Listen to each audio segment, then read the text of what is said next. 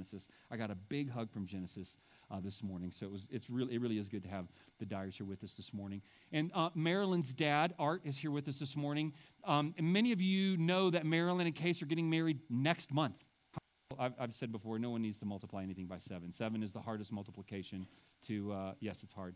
Sorry, I have a school teacher disagreeing with me. Anyway, a few more weeks, 5 more weeks until Marilyn and Case are married, and then we'll probably see a whole lot less of Marilyn around here. But anyway, it's a joy to have them with us while they're, I get to do the wedding in California in November. So November 13th, I won't be here. Pastor Matt will be preaching that week, and so anyway, I won't be, the rest of you who are visiting with us this morning can rest easy. I'm not going to make anyone else feel uncomfortable this morning. Now, for what I think are the most important words of every sermon, are you ready? Some of you already know what I'm going to say. Please open your Bibles to 1 Corinthians chapter 6. I think those are the most important words that I speak for every sermon. Please take out your Bibles. And of course, you may have an iPad or an iPhone or something like that. That counts. That counts around here. We'll let that work. But it is important that every single week, whether it's me or one of the other pastors or a guest preacher addressing us, that they do so with an open Bible. Before we even get close to addressing the passage together here this morning, obviously I want to mention there's been a significant tragedy in our community yet again. As early this last week, we lost one of our firefighters and our fire chief in an accident. And almost immediately upon being made aware of that, I began to realize how good God has been to help us prepare for that. I hope that you realize that the sermon that Will preached last Sunday has immediate bearing and implication for us as Christians when tragedy hits us. And we see the brokenness of this world and the horrible and difficult things that come to us almost on a daily basis. Will talked about one of the things that we see through tragedy is the sinfulness of man. But one of the things that we also see through sin and through suffering is how great the cross is. You remember he talked about stretching the cross out over all of human sin and suffering? And brother, thank you for preaching that sermon. That's part of what God used to minister to my heart as I considered the difficult things that we were as a community walking through here at the beginning of this last week. And many of you in our community are aware of the details there, and there is a memorial service, I believe tomorrow afternoon at 2 o'clock. And is it at the Coliseum? Am I saying that right? Okay, I see heads nodding. So tomorrow afternoon at 2 o'clock here at the Coliseum. This morning, 1 Corinthians chapter 6, I'm going to be reading verses 1 through 11. And these are the verses that we are going to give attention to this morning. We're preaching through the book, the letter that Paul wrote to the church at Corinth. And we're reading some verses, some of which are going to be very familiar to you, others of which we might read this morning and you might think, I don't know if I know exactly what that means. Well, let's read them together and then we'll ask God to help us understand them. In 1 Corinthians chapter 6, Paul has just explained to, in chapter 5, Paul has explained to the Corinthian believers that, look, you as Christians, you are to help judge one another. You are to look into the lives of each other and help each other get rid of sin. That's an appropriate thing for us to do because you love God and love each other. You will stand in a way that judges each other but helps each other. And then the chapter and verse division sometimes messes up a little bit because flowing right out of that, Paul says, now when one of you has a grievance against another, does he dare go to law before the unrighteous instead of the saints? Or do you not know that the saints will judge the world? And if the world is to be judged by you, are you incompetent to try trivial cases? Do you not know that we are to judge angels? What in the world? How much more then matters pertaining to this life? So if you have such cases, why do you lay them before those who have no standing in the church? Now, earlier in the book of 1 Corinthians, Paul has said some confrontational things, and he'll say things like, I'm saying this to you not to shame you. But in this next verse, verse 5, Paul says, I say this to your shame. Paul is saying, shame on you. Can it be that there is no one among you wise enough to settle a dispute between the brothers? But brother or sister goes to law against brother, and that before unbelievers.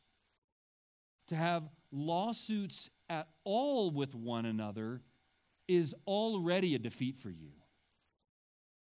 Why not rather suffer wrong? Why not rather be defrauded, but you yourselves wrong and defraud, even your own brothers? Do you not know that the unrighteous will not inherit the kingdom of God? Don't be deceived. Neither the sexually immoral, nor idolaters, nor adulterers, nor men who practice homosexuality, nor thieves, nor the greedy, nor drunkards, nor revilers, nor swindlers will inherit the kingdom of God.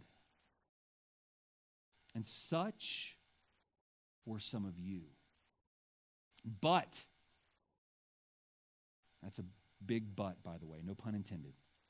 But you were washed. You were sanctified. You were justified in the name of the Lord Jesus Christ and by the Spirit of our God. Father, would you help us now to understand this passage, to be affected by it and to be changed by it? We pray in Christ's name. Amen.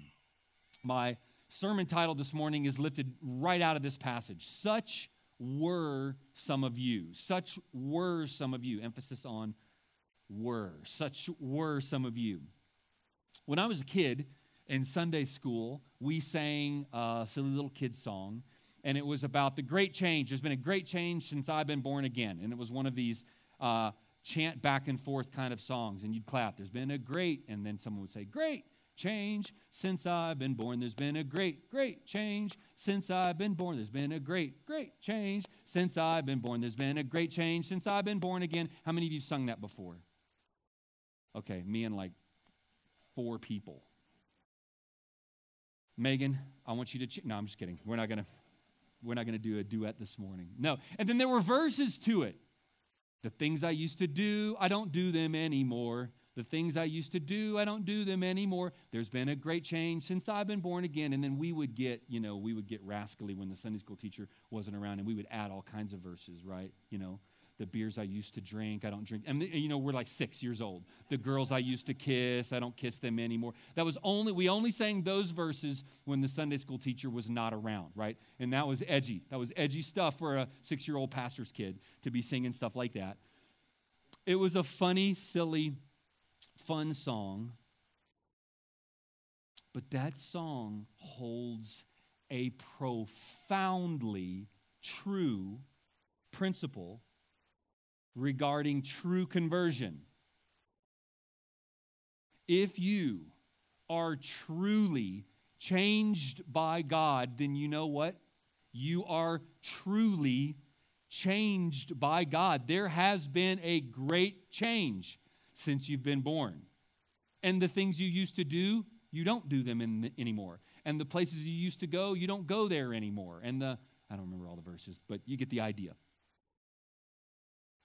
The funny thing is, we were 5 years old or 10 years old. We were singing this song. We weren't being saved out of a life of hardened crime. And yet, truly, the Bible makes it clear that there is a great change that happens. Look again in verses 9 and 10 and 11. The end of verse 9. Do not be deceived. The sexually immoral, idolaters, adulterers, homosexuals, thieves, greedy, drunkards, revilers, and swindlers will not inherit the kingdom of God. Now that's a very politically incorrect statement to make, but it's a very biblically accurate statement to make. And here's the reality, brothers and sisters. Such were some of you.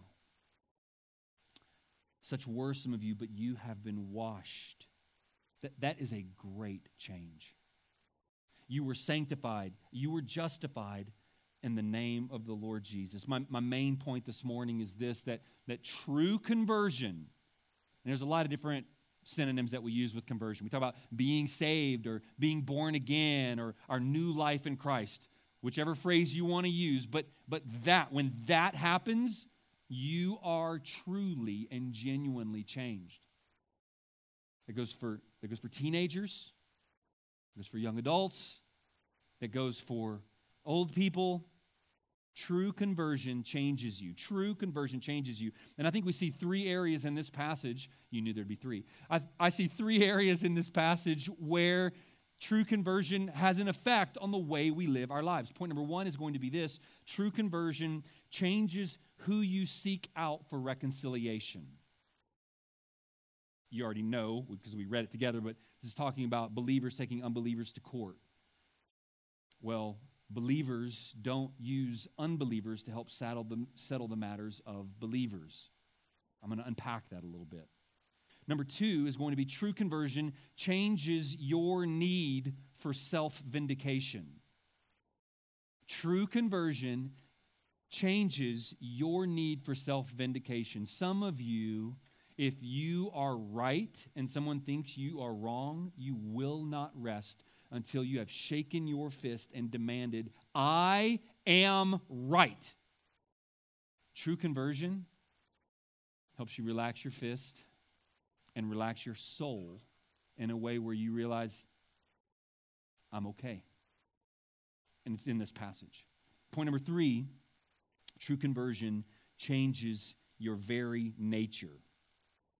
So point number one, true conversion changes who you seek for reconciliation. And in chapter 6, verses 1 through the first half of verse 7, talk about believers and unbelievers and going to court and who can take whom to court and why it's a bad idea for believers to take believers to court. And I think we have this basic notion, many people who have kind of grown up in the church and grown up around Christianity, there's this basic awareness, this idea that it's not okay for a Christian to take another Christian and like sue them. We all kind of know that that's basically a bad idea. At least we think, unless it's me and you're the person who's done me wrong, and I'm sure I will find a reason why the Bible doesn't apply to me and my set of circumstances, and I'm taking your sorry hide to court because of what you did to me.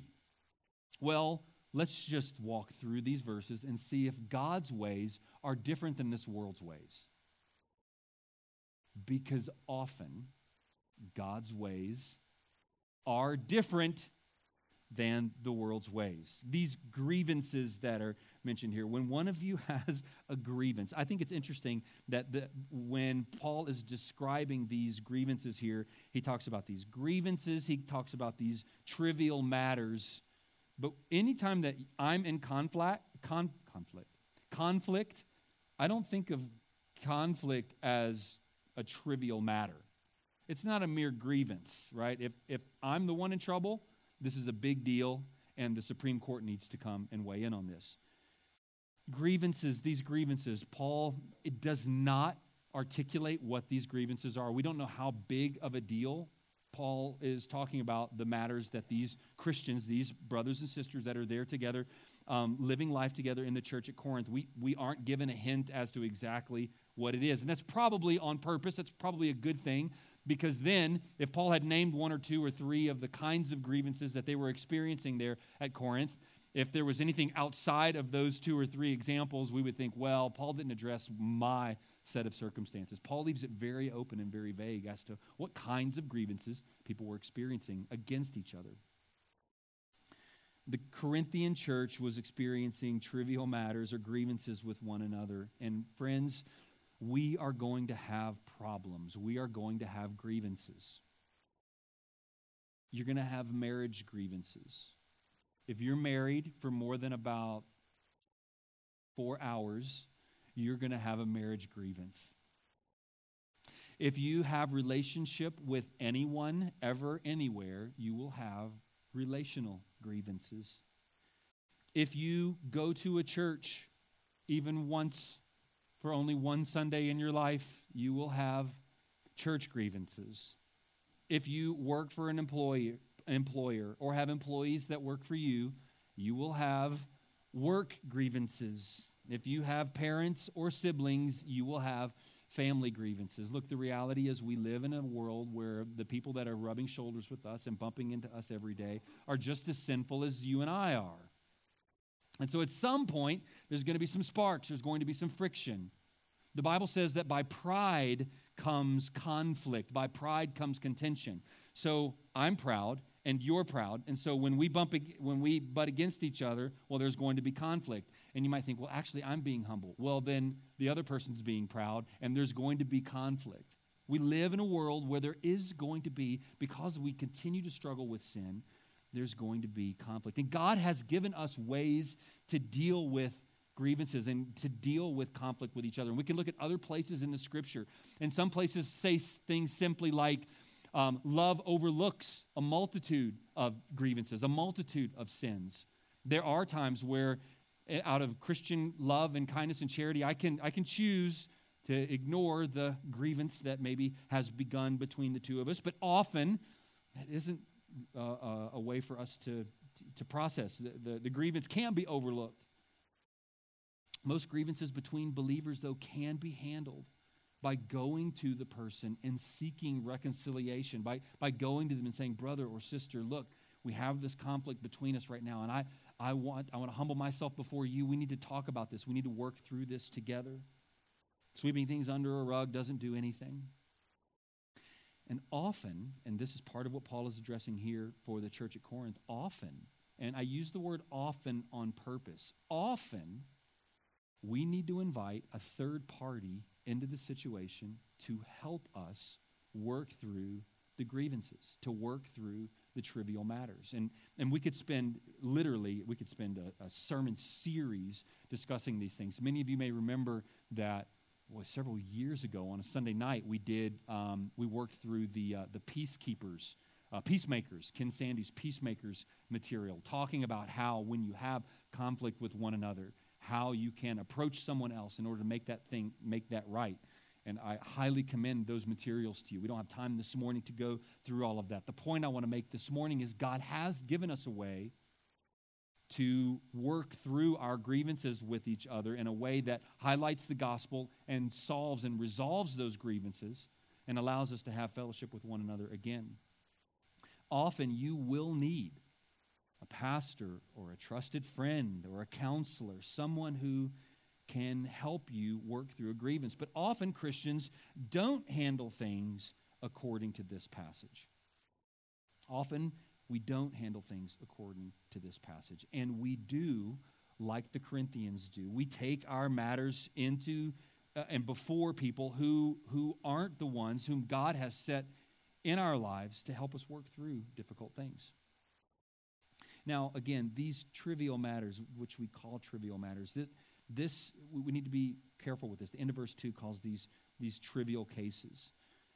I feel like, brothers and sisters, we can fall off of the center of the road into one of two ditches where we unnecessarily take grievances outside of the church, and maybe we do bring a lawsuit against another believer, and God would say, no, don't do that.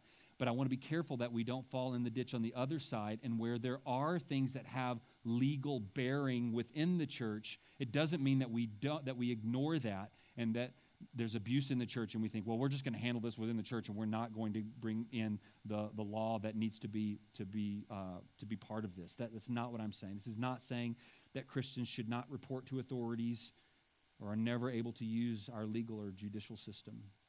What this is doing is condemning the practice of Christians trying to stick it to other Christians by using the civil courts. And Paul lays out 4 reasons for not taking your grievance to the secular courts. This is all still under point number 1, okay? So here's 4 things that Paul says. Here's 4 reasons why the gospel, when it changes you, it changes who you seek out for reconciliation. Point number 1, or reason number 1 that Paul gives, he actually states that the unbelievers or those outside the church, that they're actually unrighteous. Look in verse 1. When one of you has a grievance against another, does he dare go to law before the unrighteous instead of the saints? Paul is describing two groups of people. From chapter 2 on, Paul has been talking about two groups of people, those who are blind and those who can see, those who know God and those who don't know God, those who will inherit the kingdom of heaven and those who will not inherit the kingdom of heaven. All through the book of 1 Corinthians to this point, Paul has been talking about these two different groups of people. And while Paul is not being unkind or inappropriate or it's not like he's being derogatory toward unbelievers, he is saying, listen, there is a group of people who can't see the truth. They don't know the truth of God's word. They're unbelievers. They don't believe this book. They don't care about this book. And brothers and sisters, God has said that this book is truth. So if I have a dispute and I need to get to the truth of the situation, and I go to someone who doesn't know truth, I'm going to the wrong source for help. One of the points that God is making is, listen, within the church, within the saints, verse 1, how does he dare go to the law before the unrighteous instead of the saints? And he's not saying that saints are smarter than the judges that sit on our courts. What Paul is saying is this: saints know the truth. They know the God of truth. And when we have conflict and disputes with one another within the Christian church, go to those who know the truth as to how to solve your problems. See, if I go to someone who doesn't share my values, someone who doesn't know the truth, they are going to judge in a way that is not in keeping with God's word and God's values. This is Paul's argument, not mine. Paul says, don't go to those who are unrighteous. Now, this doesn't mean that every judge, when he makes a judgment, is making an unjust judgment. It simply means that if he's not a believer, you're going to someone who doesn't know the truth of God's word. Continue reading. Or do you not know that the saints will judge the world? And if the world is to be judged by you, are you incompetent to try trivial cases? Do you not know that we are to judge angels? How much more then matters pertaining to this life? Point number 2, or the second reason, I should say, that Paul is giving as to why we don't take our arguments to those in the unbelieving world, to the civil courts, is because it's backwards. He's saying, don't you know that we will judge the world? Don't you know that we will judge angels? And there's some confusion. That's a really interesting couple of comments there. We'll judge the world and we will judge angels. Well, God is the one and only righteous judge. And what most theologians and pastors believe here, what Paul is saying is this: we will be with God when that final day of judgment is brought against humanity. Like, we will be on the side of the great judge. We will be with the judge, and we will be with him in the courtrooms of heaven. We will judge him. We will judge with him the world who doesn't know God, and we will judge with him the fallen angels who don't know, who have rebelled against God. So it's backwards. Second reason Paul gives for not taking your grievance to the secular courts is you're the one who's going to judge them. They aren't the ones to judge you. Third reason that Paul gives for not doing this is that it's a terrible testimony in front of believers. Verse 4. So if you have such cases, why do you lay them before those who have no standing in the church? I say this to your shame. Can it be that there's no one among you wise enough to settle a dispute between the brothers? Brother goes to law against brother, and that before unbelievers. To have lawsuits at all with one another is already a defeat for you. This is a terrible testimony in front of unbelievers. They don't see that there is a change since you've been born, and that God's word has answers for you. Pastor John MacArthur says this about this passage: for centuries, Jews had settled all their disputes either privately or in a synagogue court. They refused to take their problems before a pagan court, believing that to do so would imply that God, through his own people using his own scriptural principles, was not competent to solve every problem. The fourth reason Paul gives is this: neither side wins when Christians take Christians to court. And again, he says it here. To have lawsuits, verse 7, to have lawsuits at all with one another is already a defeat for you. When a Christian takes another Christian to court for the purpose of sticking it to them and getting my pound of flesh and getting what belongs to me, it proves that God's word was not sufficient to work out their disagreement. Again, MacArthur says, believers who go to court with believers are more concerned with revenge or gain than with the unity of the body and the glory of Jesus Christ. Now, Corinth was a city a lot like the world that we live in today. Corinth was a place full of courts and lawyers, and people were used to taking people to court, and they had their lawyers almost like on retainer. We live in a very litigious society. Our world just takes people to court over anything and everything. I was counseling someone earlier this week who had the threat of a lawsuit against them over something that was not even potentially a lawsuit sort of predicament. But that was the threat, because that's kind of like the hardest way I can get at you. The hardest punch I can throw at you is to threaten you with legal suit. We live in a world that's similar. But brothers and sisters, though we live in a world that is similar to Corinth, we have a gospel that affects just as great a change in the Corinthian believers, or should affect just as great a change in us as it does in the Corinthian believers. And to understand the gospel, we're going to highlight this here as we continue on, to understand the gospel is to understand how our grievances can be overcome by fellow believers. Essentially, Pastor Stephen says, essentially they are displaying to the entire city of Corinth that they do not believe the gospel has the resources to overcome their grievances. But it does. Point number 2, true conversion changes your need for self-vindication. Is anybody warm in here? Anybody warm? No? Okay, just a few of us. I don't know, Mark, if we could nudge it down a little bit. I'm not going to say I told you so to anybody, but point number 2, true conversion. True conversion changes your need for self-vindication. I think this might be the point in the sermon this morning where we choke the hardest. I think this might be where we think, Jeremy, I'm not sure that I agree with you.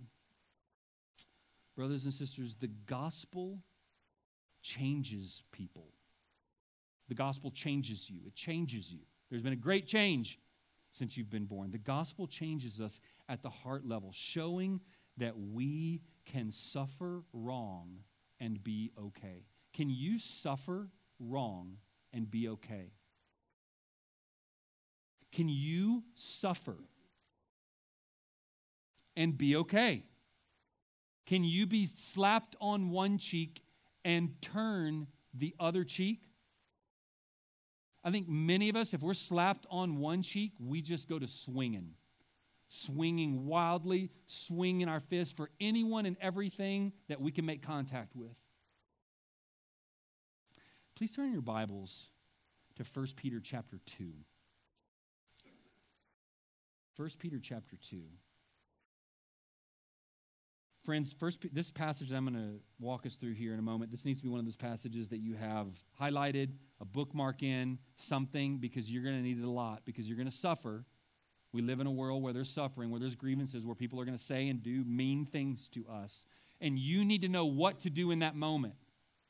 When your husband is unkind, when your coworker falsely accuses, you need to know what to do. What are you going to do? 1 Peter chapter 2, verse 20.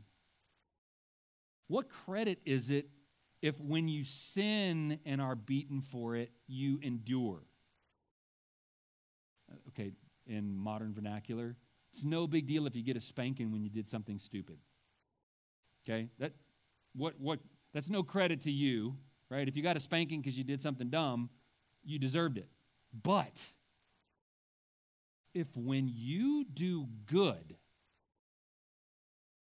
and suffer for it, if you endure when you suffer for doing good, this is a gracious thing in the sight of God. Look, that implies something. that God sees. That God sees when you do something good and you get whacked for it. And you endure. And this is a good thing in the sight of God. This is gracious in the sight of God. For to this you have been called. What does that phrase mean? To this you have been called.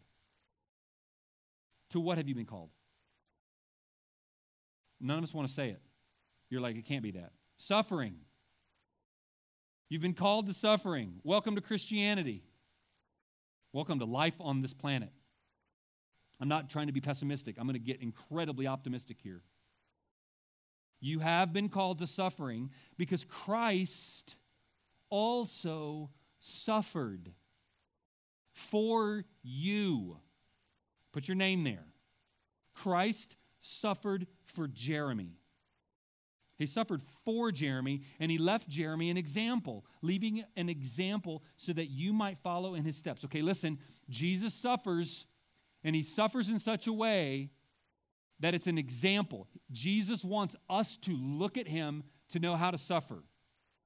When you are falsely accused, when you are mistreated, when you are done wrong, when someone has objectively done the wrong thing against you, what are you supposed to do? Stick it to him. I am right. And I'm going to make sure that it's obvious to everyone around who saw this happen that that guy's wrong and that I'm right. Hold on. Jesus suffered for you, leaving you an example so that you might follow in his steps. Okay, good. That's what I need to know. So I might follow in his steps. What are his steps? I got to know what his steps were so that I can follow in his steps. Well, the passage ain't over. Verse 22. Jesus committed, when he suffered, he committed no sin. Neither was deceit found in his mouth. When he was reviled against, when people said things about him that weren't true, when people said things about him that were mean and unkind, when people said things about him that were ugly and hurtful, when people said things in the community about him that made him lose money, when people said things about his ranching and farming practices that weren't true, when people said things to the boss about him that kept him from getting the promotion, when he was reviled, he did not revile in return. Listen, the only way you and I don't revile in return is if there has been a heart level change by God. Because it is absolutely instinctive to start swinging wildly when someone reviles us. When he suffered, I'm in the middle of verse 23, when he suffered, he did not threaten. I'm going to get you. I'm going to sue you. I'm going to take you to court. When he suffered, he did not threaten. But what did he do? This last phrase is maybe the most important of this passage. I hope your eyes are in 1 Peter chapter 2. The end of verse 23 says this. What did Jesus do? When people reviled him, he didn't revile back. When people abused him, when he suffered, he did not threaten. But what did he do? He continued entrusting himself to him who judges justly. Who's the one who judges justly? God. So when people said things about Jesus that weren't true, what did Jesus do? He entrusted himself to the one who does always judge justly. When people did things to him that were wrong and unkind, and he suffered even though he was righteous, what did he do? He entrusted himself to him who judges justly. Friends, every single one of you, every single one of us in here have had or will have times where people say things that are not true about you. They will post things that misrepresent you. They will say things to your friends, to your boss, to your employee, to your employers, to your children that misrepresent and confuse. And they will revile you and you will suffer at their hands. And do you know what your first step is to do? To entrust yourself to him who judges justly. God, you know what is true and right here. And there is a final day where you will judge all of humanity. I am not the judge. And in fact, brothers and sisters, you should know yourself well enough to know that you get it wrong too. Right? Like you might think, oh man, they're treating me wrongly. And then you realize, oh, wait a second. I was the one who was wrong. entrust yourself to him who judges justly.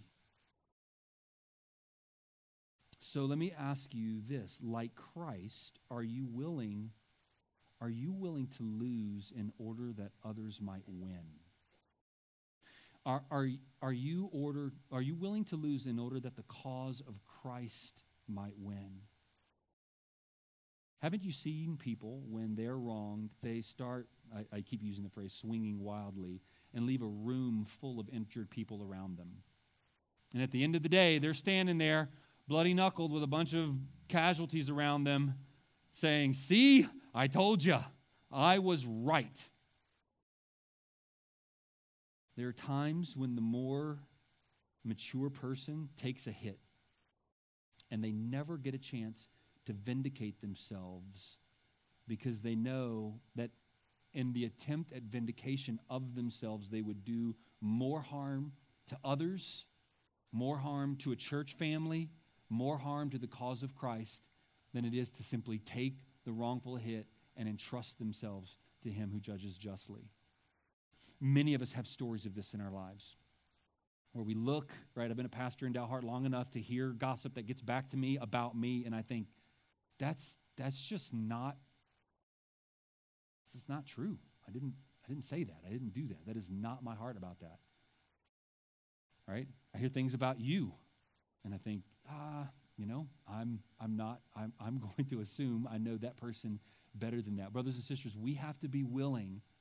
Look, and where am I getting this? I'm sorry, I failed to point out the obvious. In 1 Corinthians chapter 6, look in verse 7, the second half of verse 7. Why not rather suffer wrong? Paul is saying, instead of bringing your brother or sister to court and trying to stick it to them, why not rather suffer wrong? Why not rather suffer wrong? Because it hurts. That's why. Because my name is at stake. Listen to what you just said. Whose name should you be living for? Whose name is the one to be most exalted through your life? Paul is saying, why not rather suffer wrong? Why not rather, oh man, are you kidding me? I don't even like reading it out loud, the end of verse 7. Why not rather be defrauded? I might be able to take a little bit of your mudslinging, but if my bottom line starts to be affected because of what you've said or what you've done, forget it. We're going to court, baby. I'm not losing money to you. Brothers and sisters, the call to follow Christ is often a call to suffer and to be defrauded. Can you trust God with your grievance? This is the kind of great gospel change the Bible is talking about, a change on the heart level, a change where you're willing to realize my biggest problem has been taken care of by Christ. My biggest problem was that I was a sinner against God, and I deserved eternal damnation. That's my biggest problem. My biggest problem is not what this person is saying about me in the community. That's not my biggest problem. My biggest problem is not that I'm going to lose $10,000 or $100,000 on this deal. That's not my biggest problem. My biggest problem is that I was a rebel against the King of the universe, and I earned and deserved eternal punishment and eternal damnation. That's my biggest problem. And my biggest problem has been taken care of because Jesus did not revile back when he was reviled, and he didn't punch back when he was punched, but he suffered and committed himself to one who judges justly, and Jesus came and suffered so that I don't have to. Jesus Christ came and died so that I don't have to. Jesus Christ came and took the hit of God's wrath so that I don't have to. And I'm a follower of him. That's my identity. I'm a follower of him. And if he can do that so that others can live, I can do it so that others can live as well. Are you always right? Do you stick it to anyone who tries to do you wrong? Do you make sure that the person always pays? What if Christ had dealt with you that way? And if that's you, you don't understand the gospel. I'm not saying you're not a believer. You might not be. But I am saying you don't understand what Christ has done for you. You deserved eternal damnation, and Jesus took the hit for you. He took death so that you could get life. Brothers and sisters, that's the good news that begins to change us. When we understand that and believe that, it begins to change us. And I don't have to shake my fist in anyone's face and prove that I am right, because I'm actually more aware that I was wrong and that Christ has made me right. One pastor says, a Christian's primary concern should not be to protect his possessions or his right, but to protect his relationship with his Lord and his fellow believers. Number 3, final point this morning. True conversion changes your very nature. It changes your very nature. Look again in verse, I'll start again at chapter or verse 9. Don't be deceived, neither the sexually immoral, nor idolaters, adulterers, or men who practice homosexuality, nor thieves, nor the greedy, nor drunkards, nor revilers, nor swindlers will inherit the kingdom of God. The first phrase there, or the first sentence there in verse 11 is significant. And such were some of you. The reason he's saying were is because the gospel brings about change. The gospel does change you. There has been a great change since you've been born again. There has to be a great change since you've been born again. God changes those who are saved. You were walking in darkness, and now you are walking in light. Ephesians chapter 2, you were walking according to your father, the devil, but God, in his grace and mercy, has saved you and changed you, and now you are walking in his likeness. Just coming to church on Sunday mornings, friends, is not where this is proved or disproved. Some of you have me fooled. I don't know which ones of you that is, because you have me fooled. I don't know who has me fooled. That's the deal with being fooled. Some of you have this church fooled. But friend, you do not have God fooled. Those who live in a lifestyle of continued unrepentant sin will not inherit the kingdom of God. Again, extremely unpopular message this morning. And Paul has got some guts and starts naming a handful of the sins that people in Corinth would have openly walked in. Many of the people in Corinth, this would have been a very acceptable list of sins in Corinth. Sexually immoral. Well, you'll remember that in Corinth there were shrines where you could go, and in the name of worshiping a god, you could pay to have a prostitute as part of a religious experience. Sexually immoral, idolaters, adulterers, homosexuals, thieves, greedy drunkards, swindlers will not inherit the kingdom of heaven. True conversion, my friends, true conversion changes your very nature. It changes your very nature. It takes people whose lives were marked by these things. Now, again, let me be very clear. Even after we are born again, we will still continue to struggle with sin, and there will be occasions where we even stumble and fall with sin. That is not what Paul is talking about. Paul is not saying, hey, look, if after you're saved, if you are ever greedy again, you're going to go to hell forever. That's not what Paul's talking about. Paul's talking about if you live in a modality of greediness.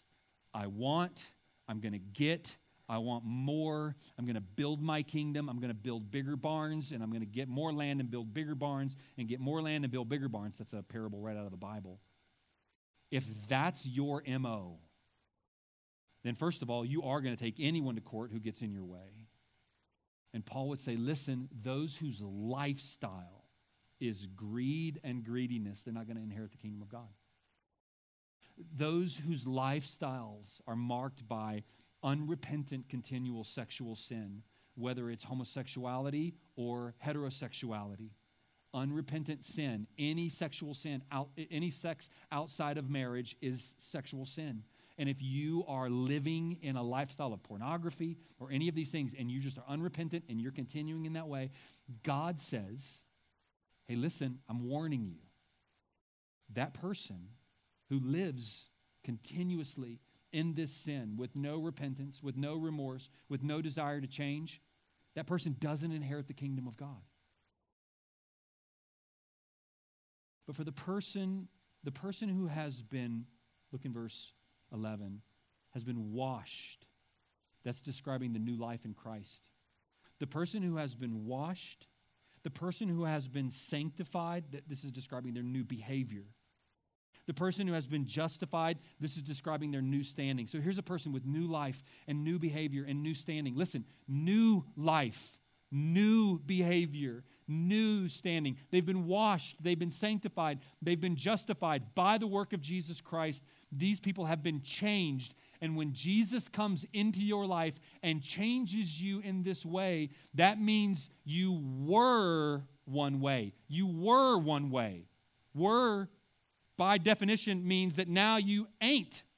I think that's in the Hebrew or the Greek here somewhere. It means things are different, that you were a certain way. I've had dear Christians, dear godly Christians, friends of mine, who have described themselves and said to me, Jeremy, I am guilty of breaking all 10 of the 10 commandments. Me too.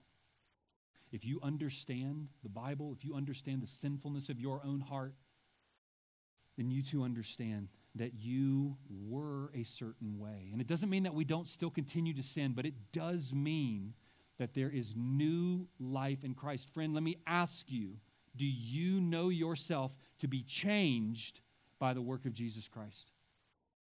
Don't fool yourself into thinking that I go to church once a week and that means I'm kind of good to go. No, the evidence that God would have you look at is the fruit of your life. And I try to be abundantly clear every week. Your good works do not save you, but true salvation, true conversion does change you. You were a thing, and that means you no longer are a thing. An illustration I've used in here a number of times, and I'm going to keep using it because I think it's so helpful. My fear for many Christians is this. Well, I'll just use the illustration. Imagine that I took Abraham and we went to the Boy Scouts meeting here in town. I don't even know if we have a Boy Scout troop right now, but let's say we go to the Boy Scout troop and I'm thinking about putting Abraham in the Boy Scouts and we're meeting, and I'm meeting with some of these Boy Scouts ahead of the Boy Scout meeting, and I start interacting with them and I say, hey, do you guys know how to build a fire? And they say, well, no, we don't know how to build a fire. And I said, okay, that's interesting. And one kid goes, I do. And he gets out a cigarette lighter and a can of gas. And he says, I know how to build a fire. No, that's not what I'm talking about. That's not how Boy Scouts build fires. And I say, well, how about like community service stuff? Any of you guys ever walk an old lady across the street? And they're like, no, we don't. That's not even a thing anymore. Old ladies don't cross streets. We don't walk old ladies across streets. That's not what we do. Okay? I'm like, okay, all right. And then I say, well, I know that Boy Scouts know how to tie knots. Like, you guys can tie a bunch of different knots, and so can you tie knots? And they look at me, and they're like, no, we don't. What are you talking about, tie knots? And I look at their shoes, and everybody's wearing Velcro shoes. They don't even know how to tie their own shoes. And I think to myself, that's interesting. Why do you think you're a Boy Scout? Like, on what basis do you think that you're a Boy Scout? And they kind of look at each other like they don't understand the question. And so I pick one of them and I say, why do you think you're a Boy Scout? And he says, well, I'm a Boy Scout because he says he's a Boy Scout and I'm just like him. And so I ask him, why do you think you're a Boy Scout? And he says, well, because I'm just like that guy and that guy's a Boy Scout. And then I kind of come to find out that they all think they're Boy Scouts because they all say they're Boy Scouts and they know that they're all just like each other. They don't do Boy Scout stuff. I open the Boy Scout manual and I say, have any of you guys ever read the Boy Scout manual? And they go, no, we've never read the Boy Scout manual. And there's the scout leader up there in front trying to teach them some things about scouts. And I'm like, hey, do you guys ever talk to that guy and listen to what he says? And they say, no, we don't like him. We don't listen to him. But we're Boy Scouts. I hope that my illustration is really obvious. My fear for many of the churches in the world today, and it's even a fear that I have for this congregation, is that people look around and they call themselves Christians because they're just like this person who calls himself a Christian, who's just like that person who calls himself a Christian, who's just like that person who calls themselves a Christian. And they can't tie knots, and they can't start fires, and they don't know how to walk old ladies across the street, and they don't read the Boy Scout manual, and they don't listen to the Boy Scout master. Brothers and sisters, you can know that you're a follower of God. And the way you become a follower of God is simply by faith, right? An open hand. God, I repent of my sins, and I'm putting my trust in Jesus. It's that easy. That's it. There are no works to do to become a Boy Scout, to become a Christian. You don't do anything to become a Christian, but when you are a Christian, you are changed. You're changed, you're washed, you're sanctified, you're justified. You're different on the inside, and you know it. And then your change on the inside results in things like, you know what? That person is bringing a grievance against me. We need to have that worked out. Let's talk about it. Let's get one of the pastors to come and sit down with us as a third party and help us to work. God's word has answers for how we can work out this grievance. Someone reviles you and you think, you know what, I'm not going to revile back. I'm going to entrust this whole thing to Jesus. He's the one. He judges justly. See, my actions are changed and different because I've been changed. I've been washed and sanctified and justified. I've been changed on the inside. True conversion really changes you. It really does. And I'll say this, if as you consider your own life this morning and you think, there's no change in me. I don't desire anything differently. I just go to church sometimes. Let me just ask you to consider your own life. Again, no one's perfect. I sinned before church this morning. I'm going to sin some more this afternoon. I'll sin some tomorrow. I mean, I'm not like planning on it, but I just know that I will. I'm not talking about a sinless life.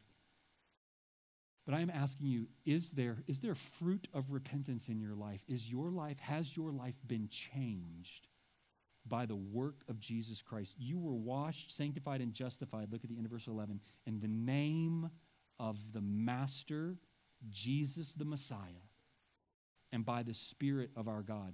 Brothers and sisters, true conversion really does change us. Please bow your heads and close your eyes. We'll conclude with a song, and then Pastor Will come and just make a couple final announcements and prayer. But if you're here this morning and you aren't sure that God has changed you, that you are a changed being, I would encourage you. Today, you can know that for sure.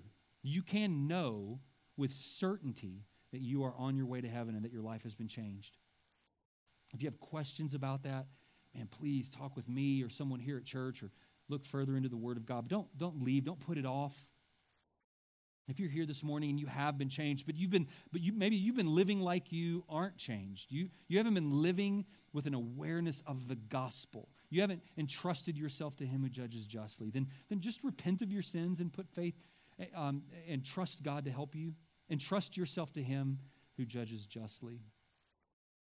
Look, we are sinful people, but God's righteousness, God's mercy is super abundant and super abounding. We're going to sing about that here together in just a moment. Father, as we conclude our time together here this morning, I pray that we would be reminded of how good the good news of the gospel is.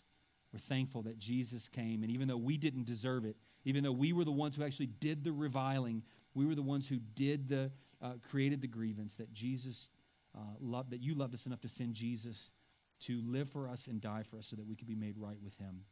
We're thankful that your mercy is more, and we pray these things in Christ's name. Amen. Let's stand and sing together.